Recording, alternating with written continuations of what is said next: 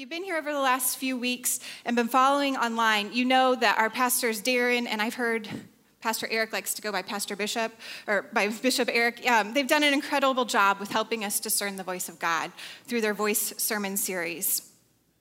And I want you to know, part of my involvement here at this church is that I get to co-lead what we call huddles, and those are just small groups where we learn to discern the voice of God. And it is in those huddles that we talk about how we're hearing from God and what our response to it is going to be. And by no means am I a Bible scholar. I didn't go to seminary.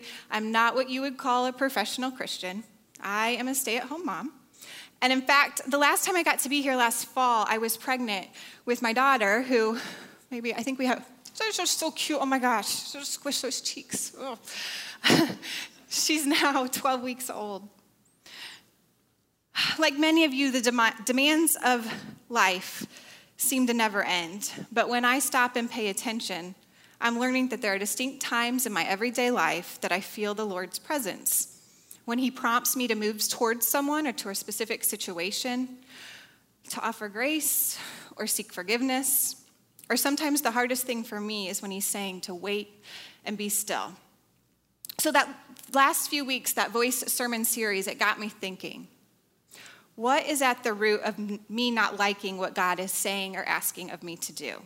Why does it make me feel uncomfortable or even sometimes afraid? And maybe you've experienced this too. And God speaks to you and you're like, say what? You want me to do what exactly? Well, I want to start off by sharing with you a little bit about how I hear God's voice. He speaks to me in many different ways on any given day. But the constant that I have noticed is that when I show up, he shows up. Every single time. When we show up, he shows up. And I noticed that when I find myself alone from distractions, I'm more likely to be in a posture to listen and hear his voice. Let's see, I have 3 little girls right now, and it is really hard to get any alone time. They follow me everywhere they follow me. So I've taken up running in the last few years, and let me clarify, that is a slow jog. I'm a slow jogger, not a runner. But the Lord doesn't care about my pace. He just meets me there. He also meets me at the grocery store, and I'm going to touch on that a little bit later. But he most clearly reveals himself to me through reading his word. It has become one of the things that I look forward to most in my day. It's because I get excited about how he's going to show up to me in his word, what he's going to speak to me there. And back in January, my huddle, again, this is a small group here at Mercy Road, we committed to reading the Bible in 365 days. And I know that some of you are doing it here in 90 days, and I commend you. Keep going. That is amazing. Some of us are struggling with the 35-6-day plan, but we press on, and we just start, and you just keep going. It's a good thing because we get to talk to each other about what God is speaking to us through that, and we get to encourage each other to keep going. And sometimes his voice or presence, it's a welcomed revelation, like when he answers a prayer. That's a good thing, right? And other times I pretend I don't hear his voice because it makes me uncomfortable. Maybe you've experienced this too. I want you to think about this morning, what is at the root of us not liking where God is leading us? See, God is revealing to me that it usually stems from one of 2 things. And the first is when I try to strive for control or approval. And the second is when I'm merely surviving, just getting through my day, instead of thriving in my relationship with Jesus and who he wants me to be. So this morning, we're going to look at these 3 concepts of striving, surviving, and thriving. Lord, I just thank you for this time and space that you've given us here this morning. As we dive into your word, Lord, I pray that you would empty myself of me and fill me with you, Lord. Direct my words. Father, open the hearts and the eyes and the ears of the people that are here joining us this morning, Father. Let them see you in a new light. God, this is your day. Show us your way. Amen. So I mentioned earlier that God speaks to me often through the grocery store. I got to tell you, I loathe grocery store stopping. Dragging my 3 kids there is not a fun thing to do sometimes.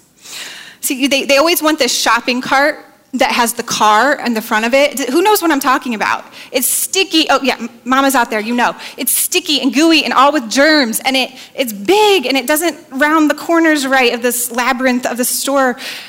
And they hop out at every stop. It is awful. So sometimes I pray this kind of insignificant prayer on my way to the store, and I pray, God, please just hide that cart. Don't let them see it. And on one such shopping trip, God answered that prayer. And then my 2-year-old melted down because we didn't have the shopping cart. And so in the middle of her meltdown, we were at the grocery store. I took her to the cafeteria, or the little cafe part some grocery stores have. You know what I'm talking about? And we sat down at a table. And one of the employees there, she kind of saw what was going on, and she was very kind, and she came over and she said, here's the paper and pen, and I want you, or maybe your daughter would want to play with that for a little bit and calm her down. And I was like, oh, thank you. And so my daughter was playing with it for a little bit, and when we were done and it was finished to continue shopping, I was getting up to return the paper and pen to the employee, and I got that holy nudge. Do you know what I'm talking about? That thing where you're like, God, I think I hear you, and I don't know if I like what you're saying. And he said, I want you to go pray with her. When you go to thank her, I want you to pray with her. And I was like, God, thanks for thinking of me, but that's weird. No. And he said, go. And I was like, no, it's just not in me today, God. I don't want to do it. I don't have the words for it today. And she's going to think I'm a big weirdo. And can I just go out to my car and pray for her by myself out there? And he said, no, I will give you the words. You go. So I did. I walked over to her and I said, thank you for being kind to my daughter. And I know this is weird, but could I pray with you today? Just pray over your day today. And so she said, sure. And I sat down and we were just two strangers in a grocery store cafe. And we just said a real simple prayer. And afterwards, she shared with me that she was new to this town. She was new to this job. And that she had just adopted a 2-year-old, just like my daughter, a 2-year-old daughter, just like mine. And that she came from an abusive situation. And so this was a welcomed encouragement that she needed that morning. And out of that small act of my begrudging obedience, I got to be a part of his kingdom work, the Lord's kingdom work. He used my regular everyday circumstances to bless this stranger, and in turn, he blessed me with his presence and power. See, this story highlights my perceived need to remain in control of all of the things. I don't want to give up that control. I strive to maintain it. The definition of strive is to make great efforts to achieve or obtain something. I actually tried to talk God out of his plan for me. God, the creator of the world. It sounds silly when you think of it that way. It's also an example of how I often let my fear of failure and rejection get in the way of how the Lord wants to grow and bless me. I resort to this survival mode, doing only what is in the scope of my comfort and nothing else. The definition of survive is continuing to live or simply to just exist. But God is showing me that he created me and you for so much more. He creates us to thrive. Thrive means to grow or develop well or vigorously. If you would, go ahead and turn to your Bibles or power them up. We're going to turn to 2 Corinthians 3 and look. We're going to park it here for a little bit. We're going to look at verses 3, 1 through 6. And it reads, Paul is writing here. He says, are we beginning to commend ourselves again? Or do we need, like some people, letters of recommendation to you or from you? You yourselves are our letter, written on our hearts, known and read by everybody. You show that you are a letter from Christ, the result of our ministry, written not with ink, but with the Spirit of the living God, not on tablets of stone, but on tablets of human hearts. Such confidence as this is ours through Christ before God. Not that we are competent in ourselves to claim anything for ourselves, but our competence comes from God. He made us competent as ministers of a new covenant, not of the letter, but of the Spirit. For the letter kills, but the Spirit gives life. I want to give you some context about the first verses here, 1 through 3. This is Paul's second letter to the church in Corinth, where most of the new believers were thriving in their new faith. But some of them, they were giving their attention to false teachers of the gospel. These false teachers carried these forged letters of recommendation to authenticate their authority. And in verses 4 and 6, Paul is saying here, and this is what really spoke to me about these verses. Paul is saying here, I don't need your letters. These letters are junk. I don't need them. My identity is rooted in Christ, Jesus Christ, and therefore my competence and my authority does not come from myself or anyone else. It comes from God himself. See, when we're striving to prove ourselves by believing our competence comes from ourselves, we are experiencing an identity crisis. There are so many examples in the Bible about who God says we are and about our identity. This is just one of them. Galatians 3:27-29. For all of you who are baptized into Christ have clothed yourself with Christ. There is neither Jew nor Gentile, nor slave nor free, nor is there male or female, for you are all one in Jesus Christ. If you belong to Christ, then you are Abraham's seed and heirs according to the promise. That's who he says we are. In our huddles, we use these shape illustrations to help us visualize God's promises and Jesus' teachings. Okay, good. I gotta tell you guys, I'm really bad at math and especially geometry, but I can handle these triangles, okay? So this is a tool that we use in our huddles. It's called the covenant kingdom relationship. I want you to focus on the top triangle right now. In the simplest of terms, God desires a relationship with us. That's God the Father. He sent his son to cover our sins so that we could enter into this relationship. And when we accept his invitation, our identity becomes that of redeemed sons and daughters, heirs to the kingdom. So God the Father gives us that identity through Jesus Christ and his sacrifice for us.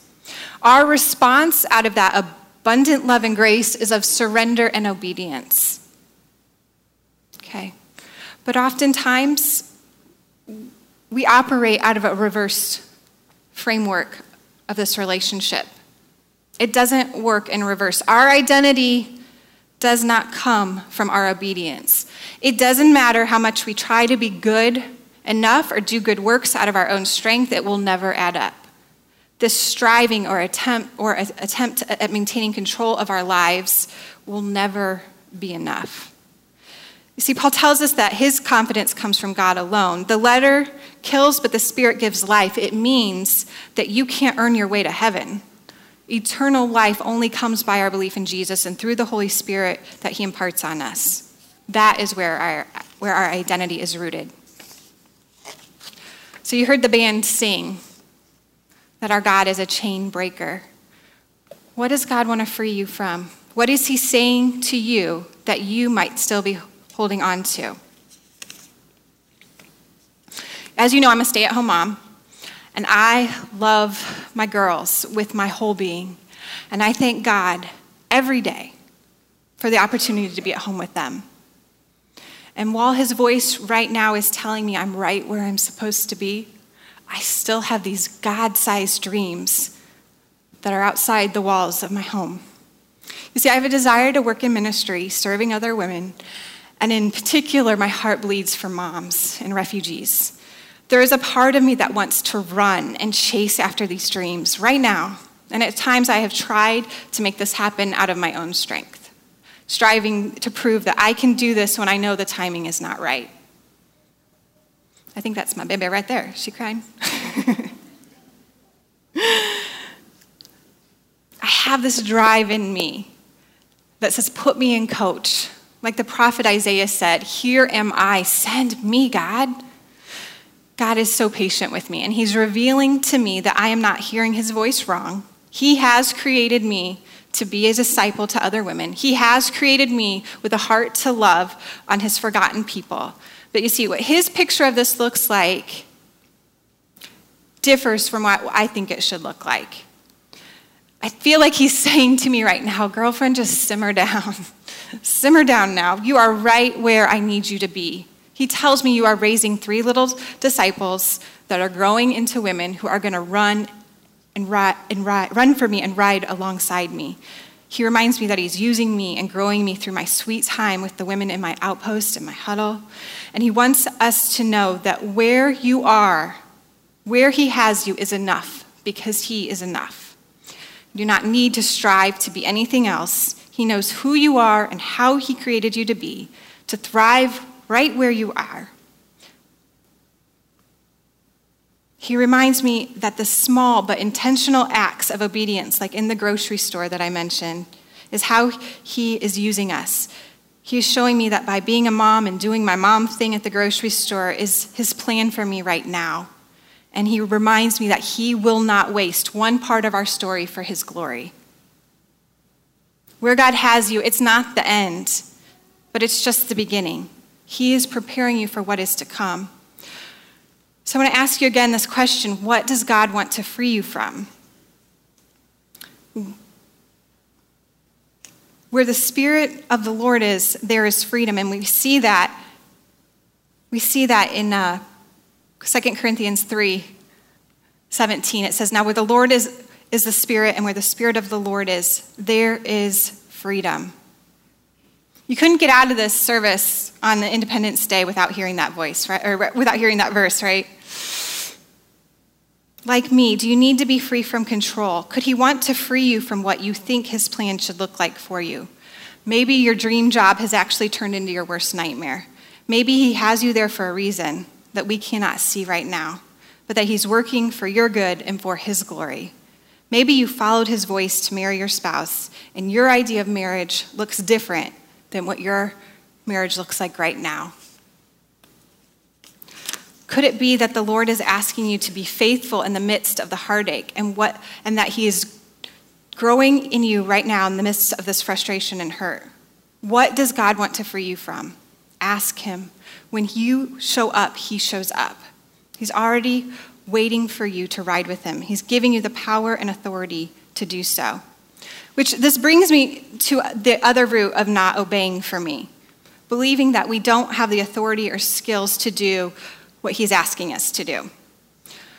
So when I don't like what God is saying, it often has to do with me striving for approval, but at other times it has to do with me just being scared to pieces, okay? I don't think I'm equipped for the task at hand. The authority and God confidence that Paul talks about, it seems to be tossed out the window. And when that happens, when I get scared and I don't really want to listen to God, it often results in me being sucked into that black hole of my phone, that black hole of the scroll of social media. You see, we often fill our minds with anything but God's voice because we are afraid of what he's asking us to do. I go on with my everyday life, avoiding eye contact with the Lord and merely surviving rather than thriving in the blessing of getting to do his work. I miss out on getting to be a part of God's bigger story. So when you hear the word authority, what do you think of?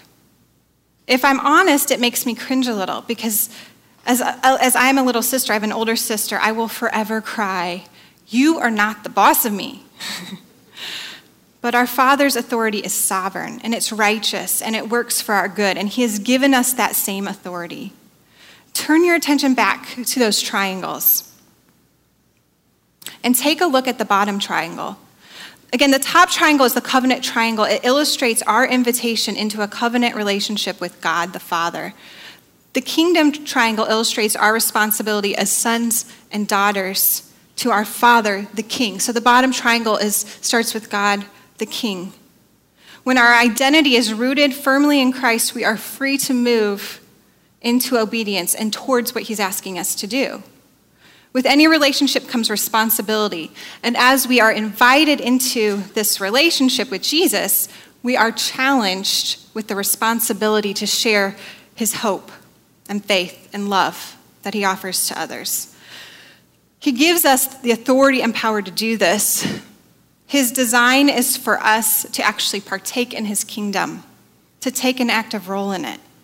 We don't have to do this, but we get to do this. But again, it feels easier and it feels safer to ignore his call and forget the power that he has given us. And we often resort back to just getting by in the daily grind, merely surviving and not thriving. Have you ever heard of the imposter syndrome? don't know if anyone out there has heard of that. Yeah, I like this quote. This explains what it's talking about. This is a quote by Christian author Sharon Hoad-Miller. It says, she writes, this anxiety that you don't belong, that you're not good enough, that somehow you've tricked the admissions office, your employer, or your spouse into choosing you, and that sooner or later they're going to figure it out. This fear has a name. It's called the imposter syndrome. It's the reason we quit early before we have the chance to disappoint. The imposter syndrome is the reason we never step fully into our call. It's because we feel like a fraud. It's what keeps us from being vulnerable to others. We're too afraid of being found out. You see, God asks us to do hard things.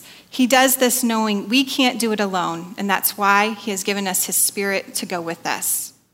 Remember we were talking about obedience and our identity, and it flows into our identity is given from the Father, and out of that we are able to obey, okay? And we get to be in that relationship with our Father, who never changes despite when we forget who we are in Christ, whether we choose to obey or not obey, okay? This is here where I was going to talk about here, where God does not define us by what we do, how good we do it, or how bad we do it. And I had a quote here. It's by Jenny Allen, Christian author Jenny Allen. She says, "We are not defined by our worst or our best. We are defined by God." See, he does not force his obedience on us, but he gives us the freedom to obey. In reading in 2 Corinthians 3 here, if we skip down to 3:12, it tells us, "Therefore, since we have such a hope, we are very bold. We are not like Moses, who put a veil over his face to keep the Israelites from gazing at it, while the radiance was fading away. But their minds were made dull. For to this day, the same veil remains. When the old covenant is read, it has not been removed, because only in Christ is it taken away. Even to this day, when Moses is read, a veil covers their hearts." What is he talking about, this veil stuff here? Well, Paul is referencing to Exodus 34. He's telling us about the story of Moses when he comes down from the mountain after being with God and receiving the 10 Commandments. His face is glowing so brightly that he has to cover it with a veil so that the people are not terrified. It's not your latest and greatest miracle cream here. His face is glowing from literally being in the presence of God. In verse 16, Paul goes on to explain, "But whenever anyone turns to the Lord, the veil is taken away."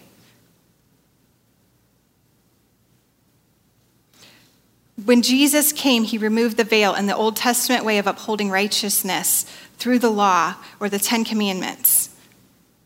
Because of Jesus, we can now live freely because his Spirit is inside of us.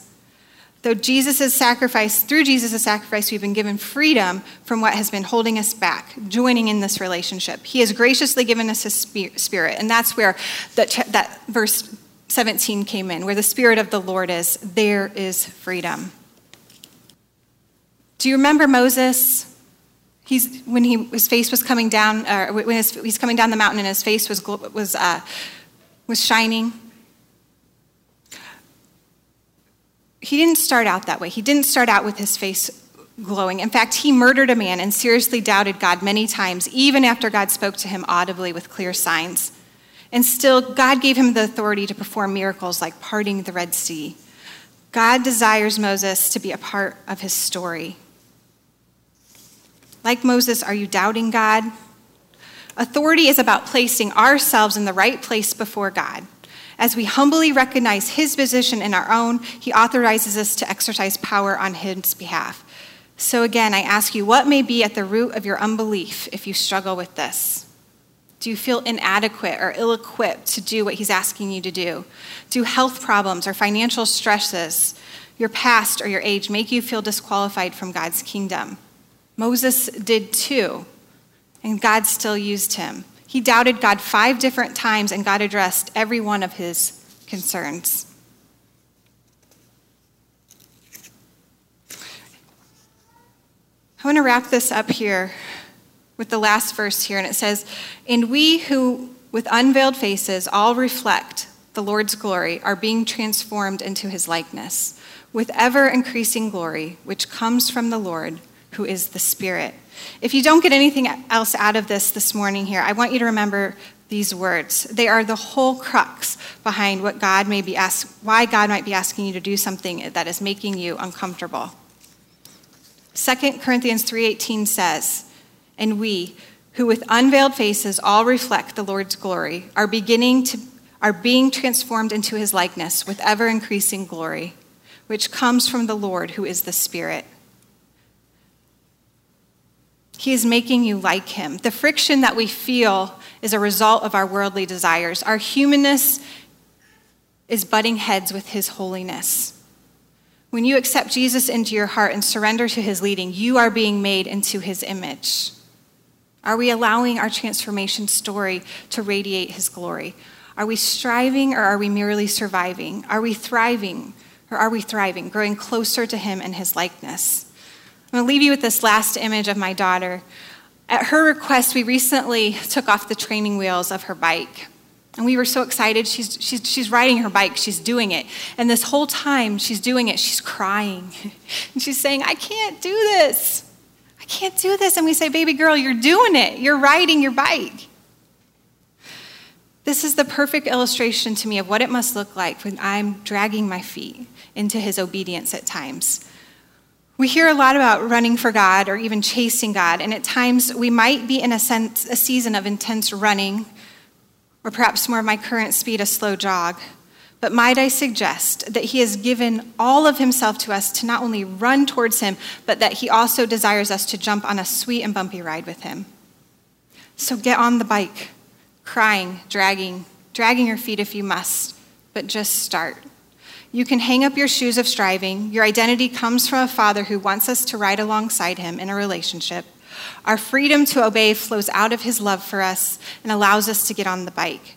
When we move past our fears in survival mode, we get to participate in the ride. We are able to pedal and steer through God's authority and power. We will all fall, but through his Spirit, we will get back on. This is the transformation process. As Paul writes, you are being transformed with ever-increasing glory. Go ahead and pray with me. Father God, we praise you for never changing who you are. Thank you for inviting us into this ride and into this relationship with you. Thank you for your son, Jesus, for giving us our identity of sons and daughters. Lord, I thank you.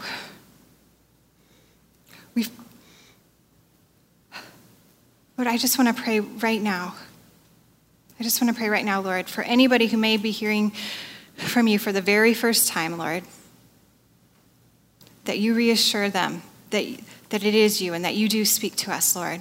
Guide them in the way that you want them to go, Lord. I pray for anybody who is striving or trying to stay in control, Lord, or anyone who might be just in that survival mode, Lord. Would you speak to them today? And Father, if there is anyone who is feeling this holy nudge from you today and wants to talk with one of us, I just pray that you would give them the courage to walk over to the prayer room and receive your gift of prayer, Father. As we move into this time of communion, Father, we just thank you for giving us our identity, Lord, and for loving us wholly and completely. And we're going to bind this up, Lord, in your name, Jesus, by the power of your Holy Spirit. Amen.